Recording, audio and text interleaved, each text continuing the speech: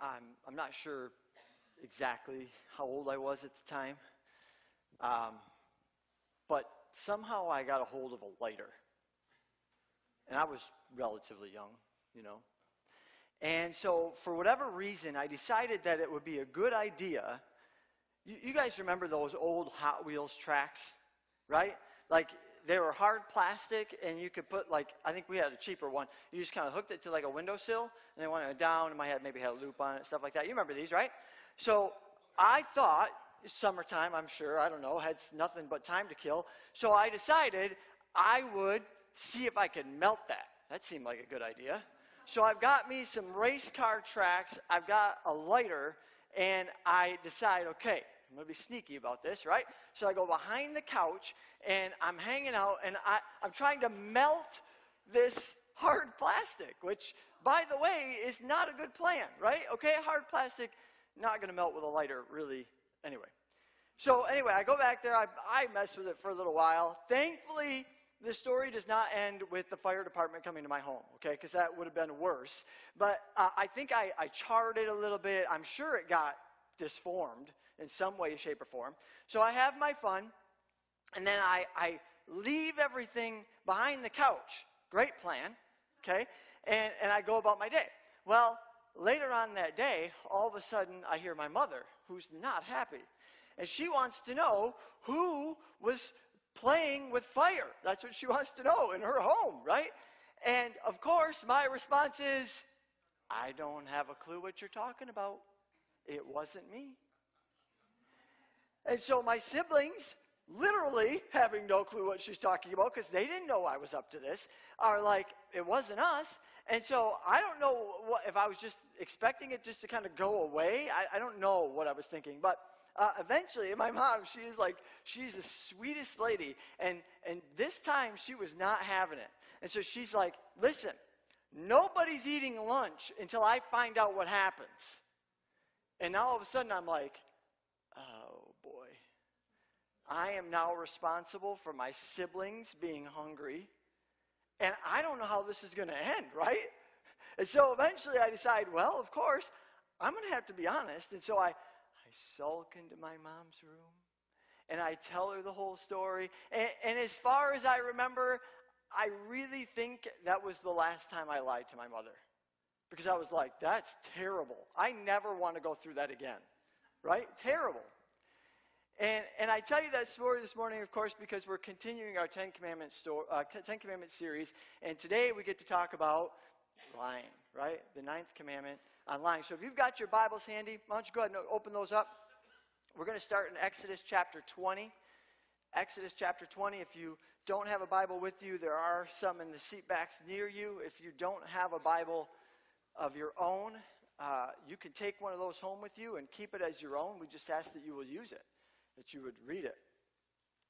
My name is Nate Mausoff. I'm one of the elders here at FBC, and it is good to have you all here with us this morning. It was an honor to worship with you, really an honor to worship with you this morning.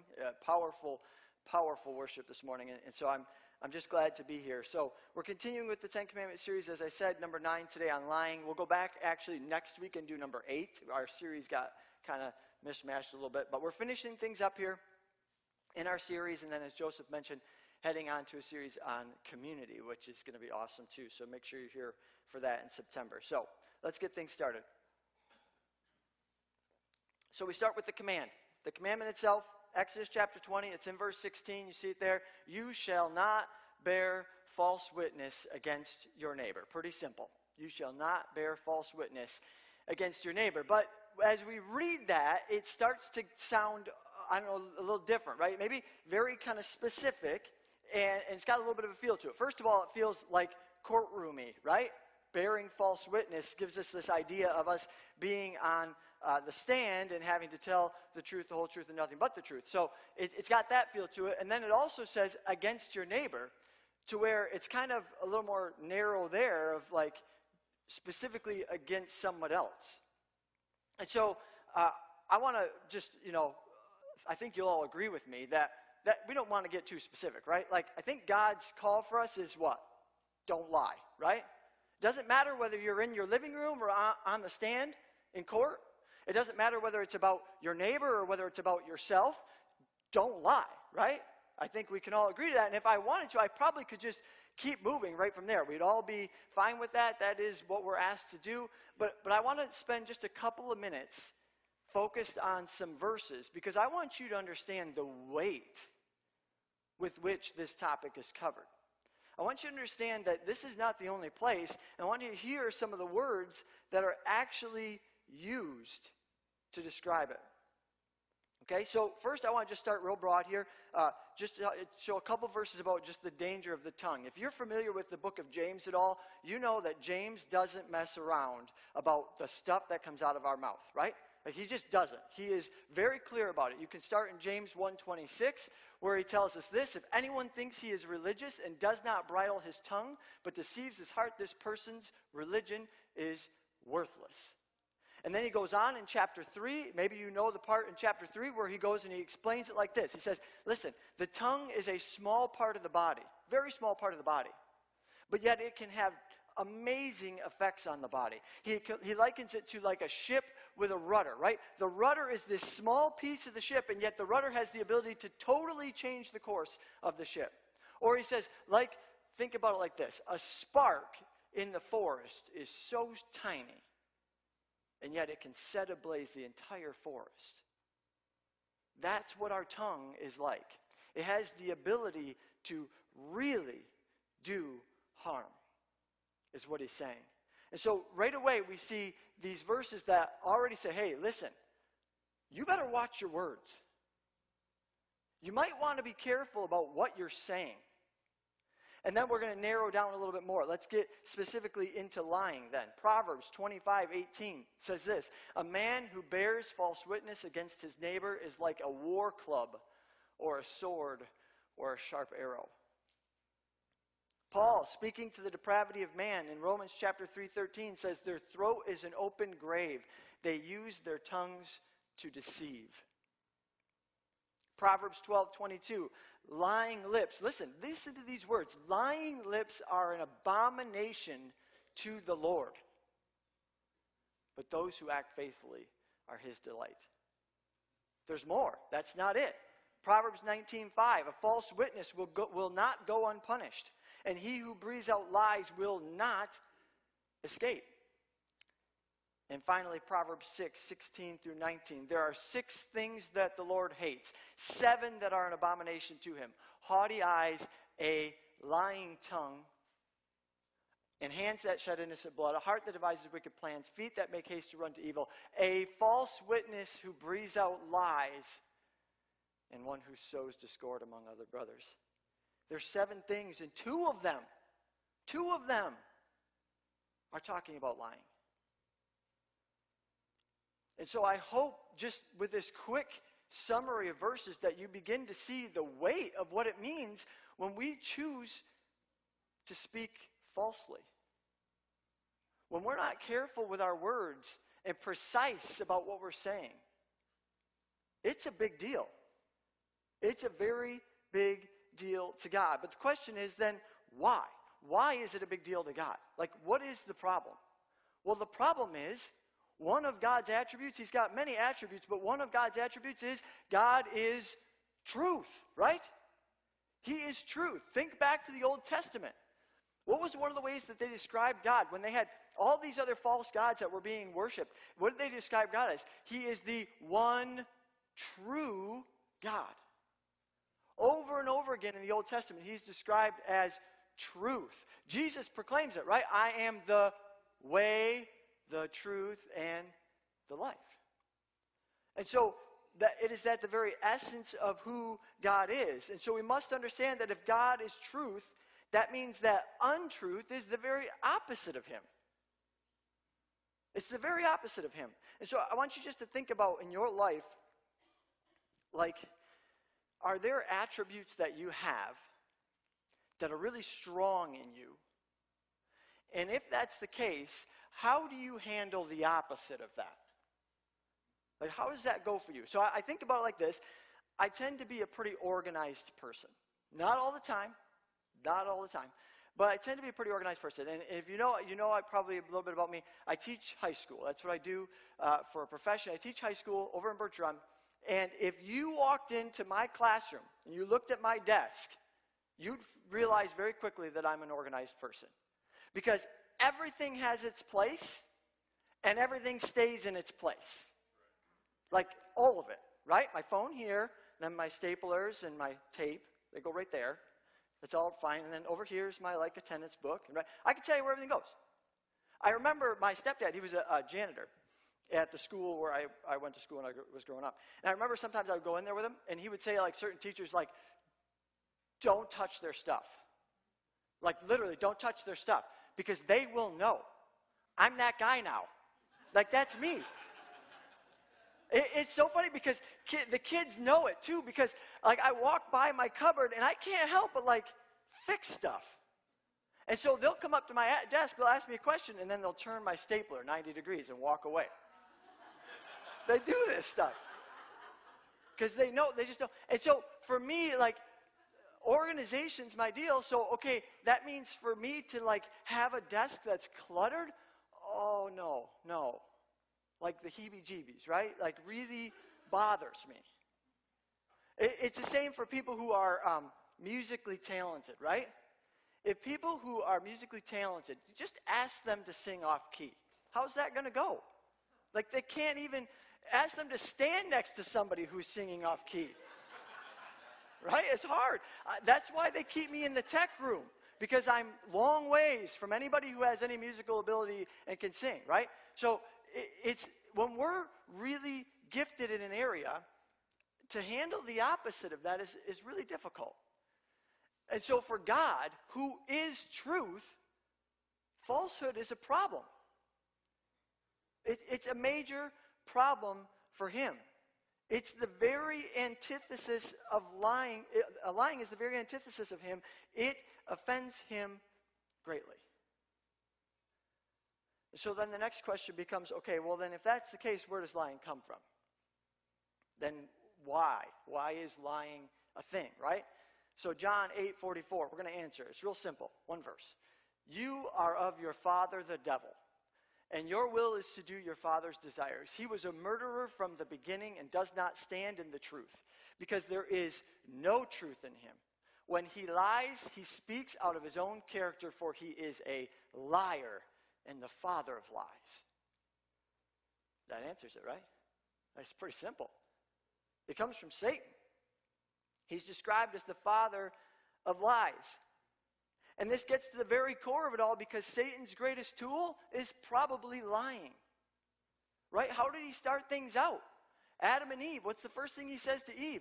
She says, well, God told me don't eat the fruit, I'll die. And he says, you can eat the fruit, you surely won't die. First thing he tells her. Right? And so I don't have a lot of time to really spend in this little area, but I want to just hit on it real quickly, because we're going to spend more time on our actions. But we have to understand something. That since Satan is so effective, and since lying is one of his core things that he does, for some of us, it's really difficult. Because maybe we have a lot of doubt in ourselves. Our confidence isn't super high. And so that means that every time we make a mistake, we're kicking ourselves. Man, I can't believe I did that again. And the tough part is Satan's in the background going, I can't believe you did that again. You're useless. Or maybe on the other side, and this is what really gets me about Satan and makes me so angry, is he's so good, because maybe it's not for you a confidence thing. Maybe it's actually the opposite, and maybe you're a little bit prideful. And you tend to want to do things on your own. And you've got Satan going, you've got this. You don't need God. Just keep going. Make it about you. And so I want to take just a few seconds this morning just to address the fact that we have got to be aware that Satan is constantly trying to lie to us. All the time. In everything that we do, we have to be aware that he is constantly trying to lie to us. It is a constant battle to focus on the truth of Scripture and to push out whatever agenda Satan is trying to use. And you need to be aware of that so you can combat it through God's power, through the Holy Spirit, through His Word. Don't allow Satan to have that impact on you. So then, now the question becomes, all right, we understand why it's an issue for God, because He is truth. We understand where lying comes from. It comes from Satan. Okay, fine. So then, why do we choose lies then? Why are we interested in being untruthful? Well, it starts with our heart, of course, right? It's full of evil. Luke chapter 6. Out of the abundance of the heart, our mouth speaks. So it comes from there. It's that sin nature that we're all born with. It leads to a broken heart, and that leads to spewing out stuff from our mouths. Much of it lies. But beyond that, our motivation for lying often comes from one of several areas. And this isn't a complete exhaustive list, but it'll kind of get us a little bit talking here. First of all, maybe it's to impress people. Right? So, yeah, last year I made $350,000. Highest paid teacher in the world. Right? Or maybe it's for revenge, right? That person that does something to you and you're like, hey, listen, you want to play that way? That's fine. Look what I can make up about you. Or maybe it's for profit. Yeah, charitable giving on my tax form. Add a 0. Simple. Or maybe it's for convenience. Happens all the time. You know, I would love to come and help you. I really would, but I am so busy. Like, I just have so much going on. And no intention of ever helping. None. Maybe it's to escape punishment, right? No, Mom, I didn't hit my sister. I would never do that. Or, no, officer, I didn't realize it's 25 miles an hour all the way through Frankenmuth. Really? I thought I could go 40. And so I want you to just take a second. It's not a complete list. But which of those push you to be untruthful? Like, seriously, look at that. Look with your eyes.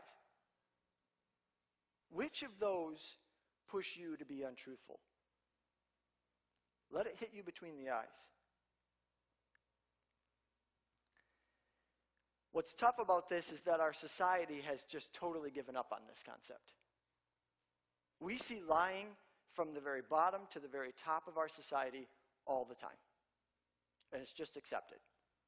Nobody's held accountable. I saw a statistic when I was reading for this that 91% of Americans lie on a regular basis.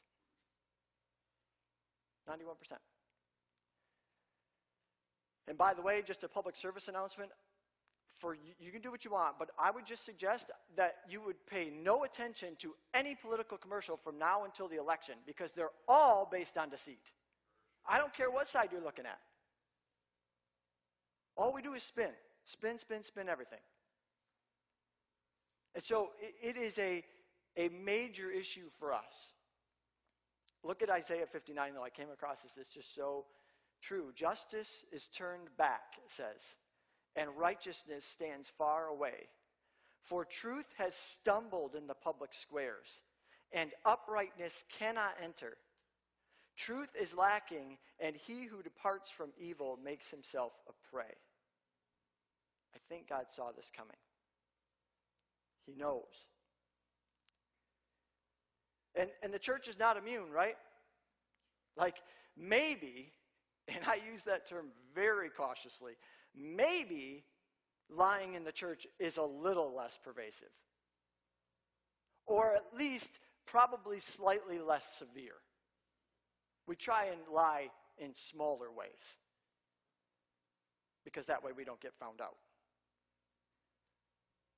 I've talked about this book before, and I just love the title of it, Jerry Bridges' book, Respectable Sins. Lying is a respectable sin. As if there's such a thing. We just accept it. Well, it's not that big of a deal. And so I want to spend some time this morning just really kind of hammering in on the implications of lying. Like, I want us to understand how us being untruthful really impacts other people and God's kingdom as a whole. And so I want to just spend a little bit of time there. If you haven't seen it yet, you have a bulletin there. There are some things we're going to start filling in some of those. And by the way, if you want, you can go to the app, right? And you can fill this in digitally, and then it'll send it to you, which is great. But that's not really what I want to talk about. What I want to talk about are the discussion questions that are on the app every single week. And I just have to tell you how I think this is a powerful tool for you. That every week you can go on there, and if you're looking for a devotional, boom, we provide it for you. Like, spend some time this week just looking at, reading some of these questions, allowing the Holy Spirit to work on your heart from what we've discussed this morning. So those are available on the app. You can go in and look at them and read them over and allow the Holy Spirit to continue to work through that. So if you've got your thing, though, we're going to start filling this in. So the first implication, our lies distort other people's view of God. Our lies distort other people's view of God. Now, I want to be careful, okay, because I understand how the Bible works, that it is only God who saves, right? This is a true fact. It is only God who saves. So I want to be careful that we don't put too much weight on what we do. Because no matter how good of a witness we are for Christ, or no matter how bad of a witness we are for Christ, we cannot save anyone else. Okay? But it does play into how this all works. So it still has an implication, but we alone don't hold the power. Okay? So, but what I want you to understand is that other people see your actions. Right? Other people see your actions. They pay attention to what you say and do. And assuming that they know you're a Christian, which if they don't, makes me wonder why other people don't know you're a Christian. But if they do know that you're a Christian, this means that every lie you tell makes them go, oh, okay, well, I guess truth isn't as big of a deal to God as I thought it was. Like, really? That's what you're putting out there. And I don't know if you've noticed this, but hypocrisy is a major problem for the church today. Because non-Christians see Christians, they watch what they do all throughout the week, and they go, I don't get it.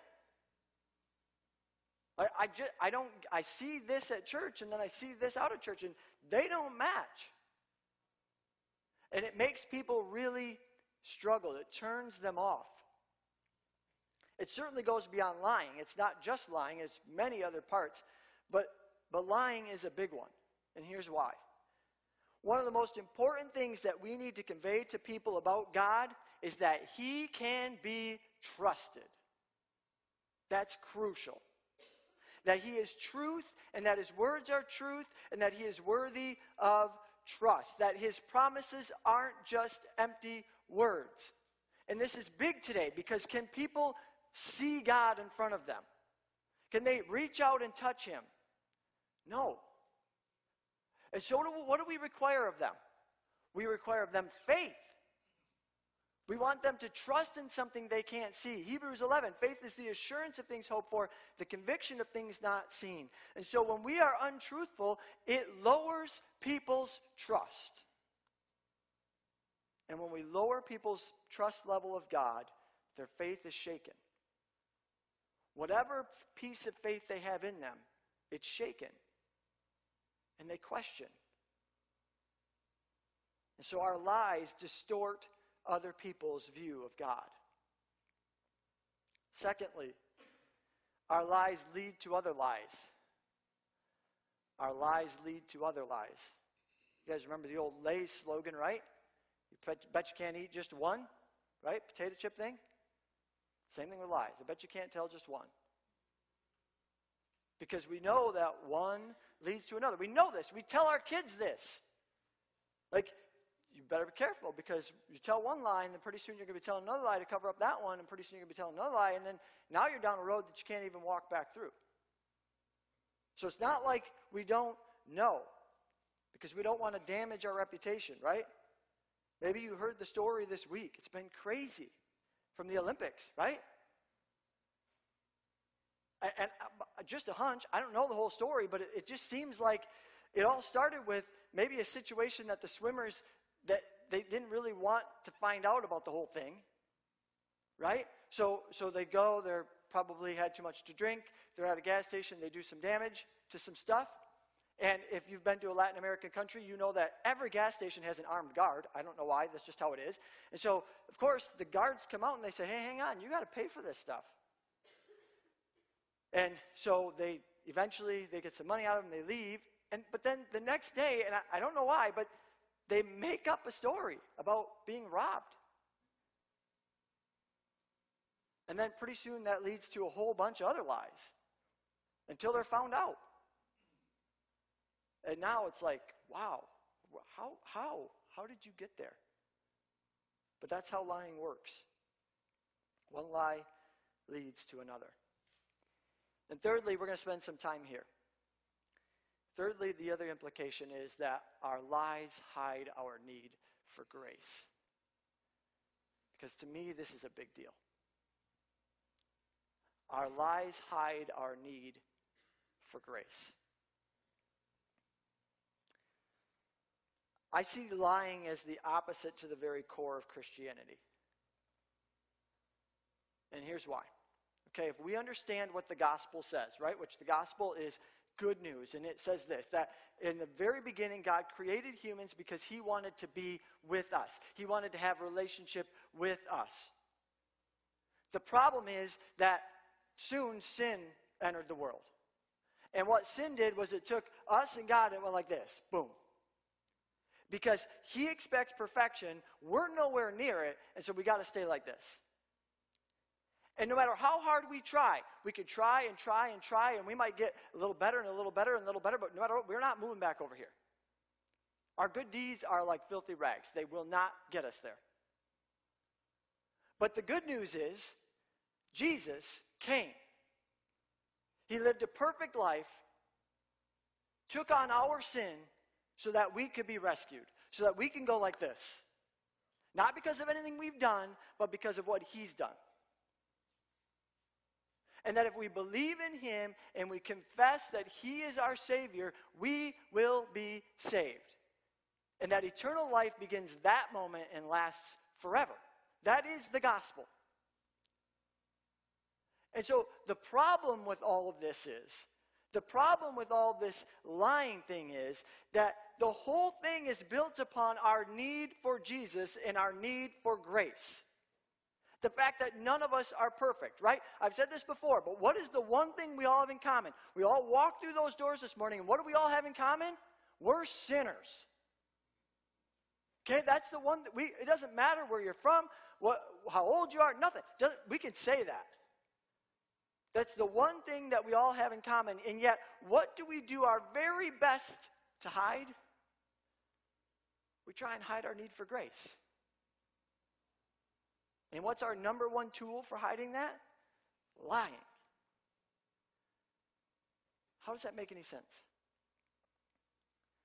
What exactly are we trying to hide?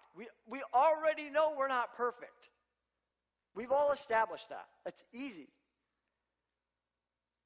But the thing is, people who are broken and need God shouldn't see us as perfect. That facade that we like to put on. That's not helping them come to Christ.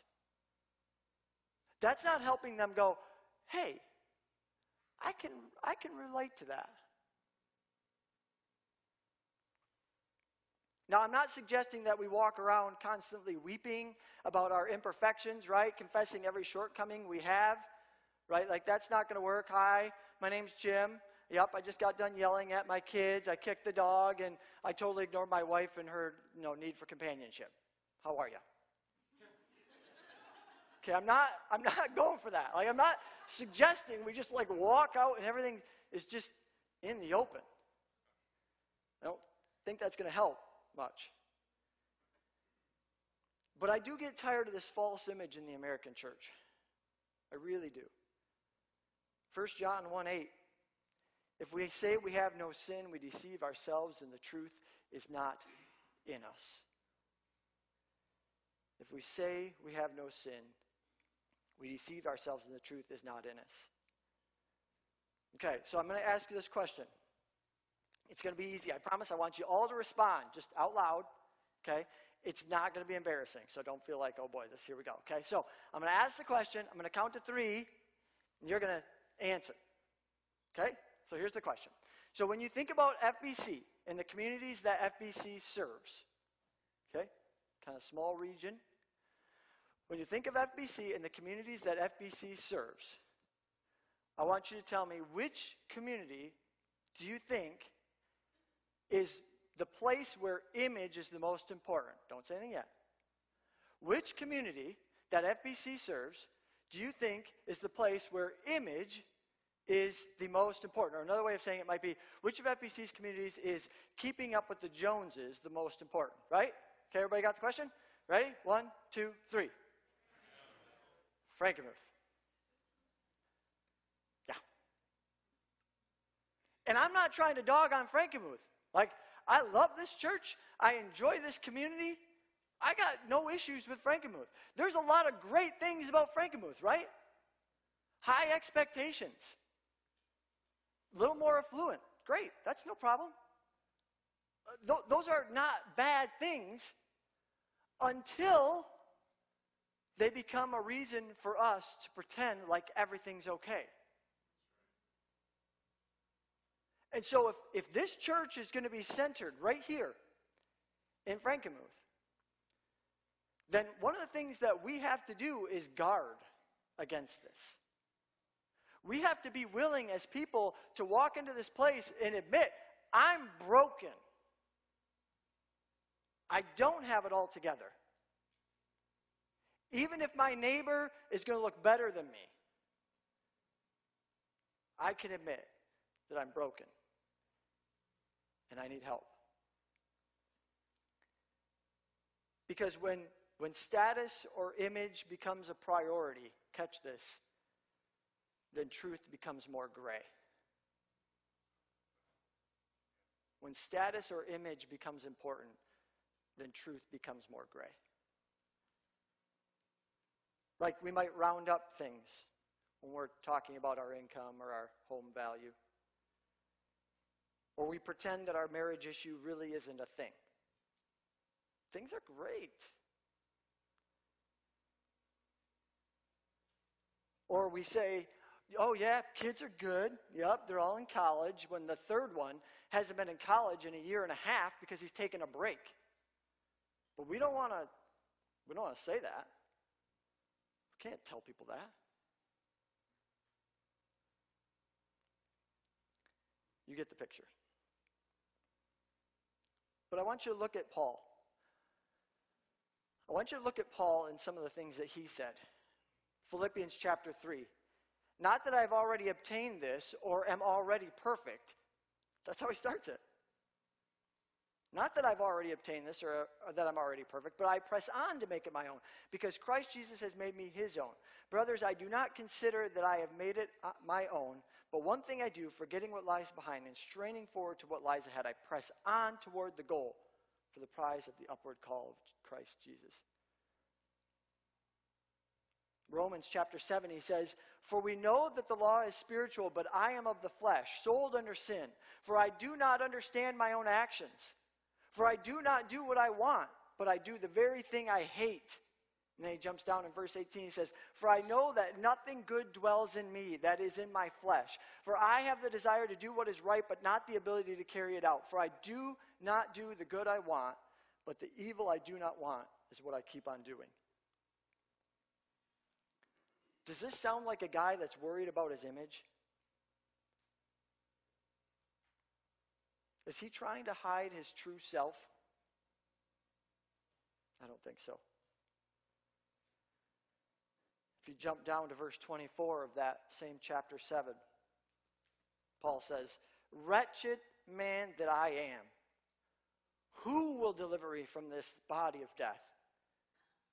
Thanks be to God through Jesus Christ our Lord.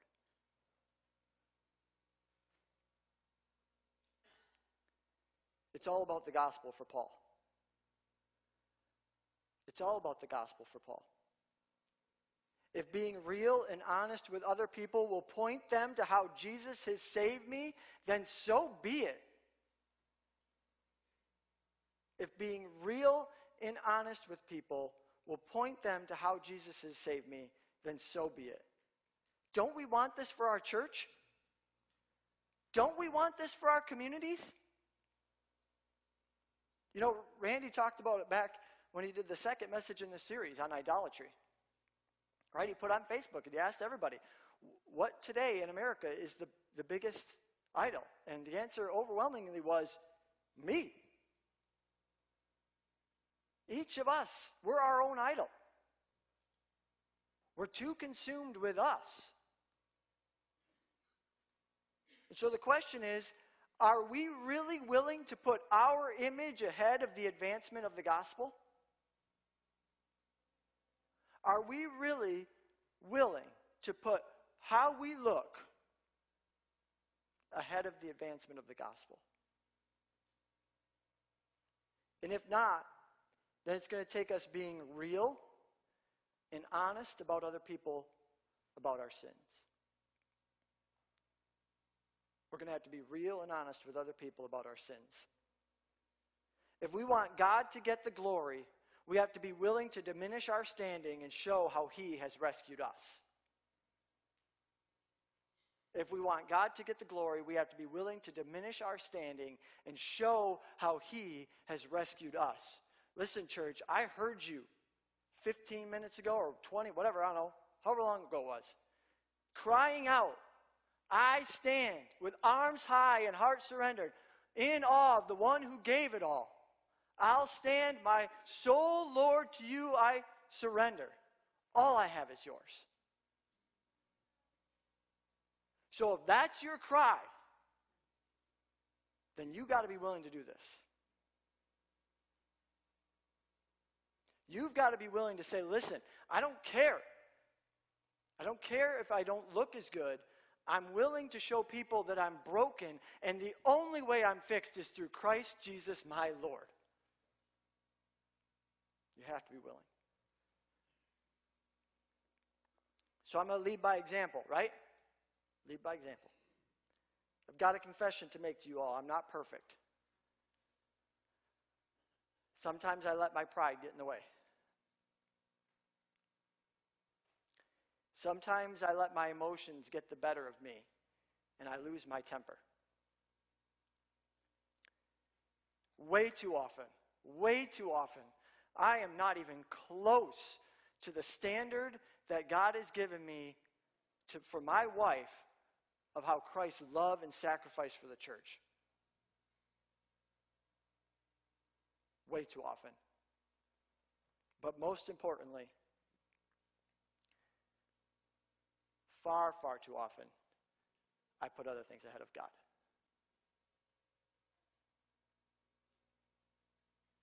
And I tell you this not because I want you to feel bad for me,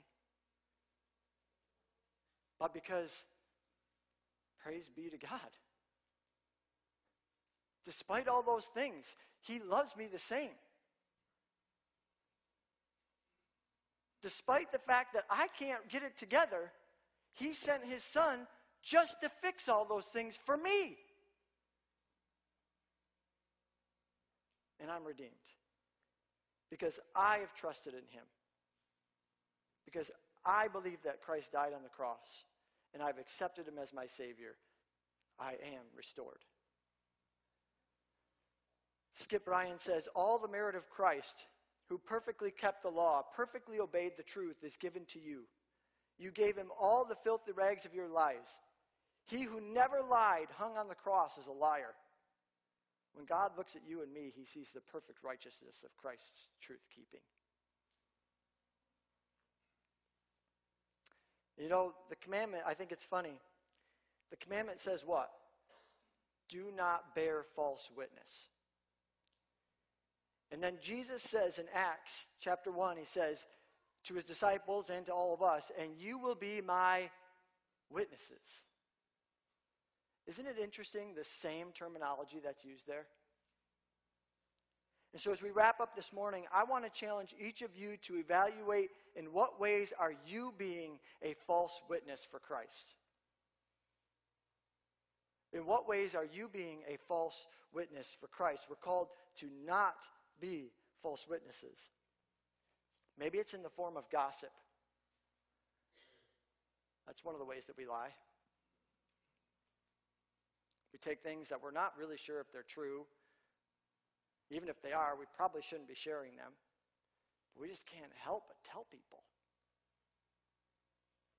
Maybe it's rumor. Maybe the issue for you is exaggeration. Maybe some of your favorite words are always and never.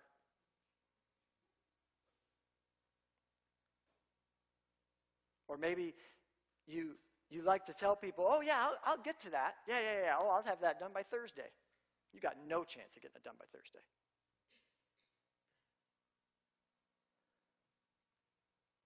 Maybe it's just the little white lies. But whatever it is, I challenge you to stop being a false witness for Christ. To be willing to live out your life in a way that is showing the truth of who you are, a sinner saved by grace. So that people might see that and go, wow, I can relate to that. I do get that. And we do this not because we want to jump through a bunch of hoops, right? That's not what the law is about. But we do it because we have this relationship with our Creator. And all we want to do is bring Him honor and glory. Let's pray. Father, I just thank you for today. I thank you for this opportunity to learn from your word. And Father, I really believe, Lord, that you see this as a big deal. That we're far too content in the American church, we're far too content to pretend like things are good when the whole point is to show the fact that we need you and we need your Son. And so I just pray, Father, that you will take it and use it as you see fit. Lord, this is all about you. It's about your honor. It's about your glory. And so I just pray that your Holy Spirit would just invade us now in a mighty way. That it would continue to pound at our hearts, Father. That we would feel the weight of your word so that we might see change. And we do that because we want to bring you honor and glory. It's in Jesus' name we pray. Amen.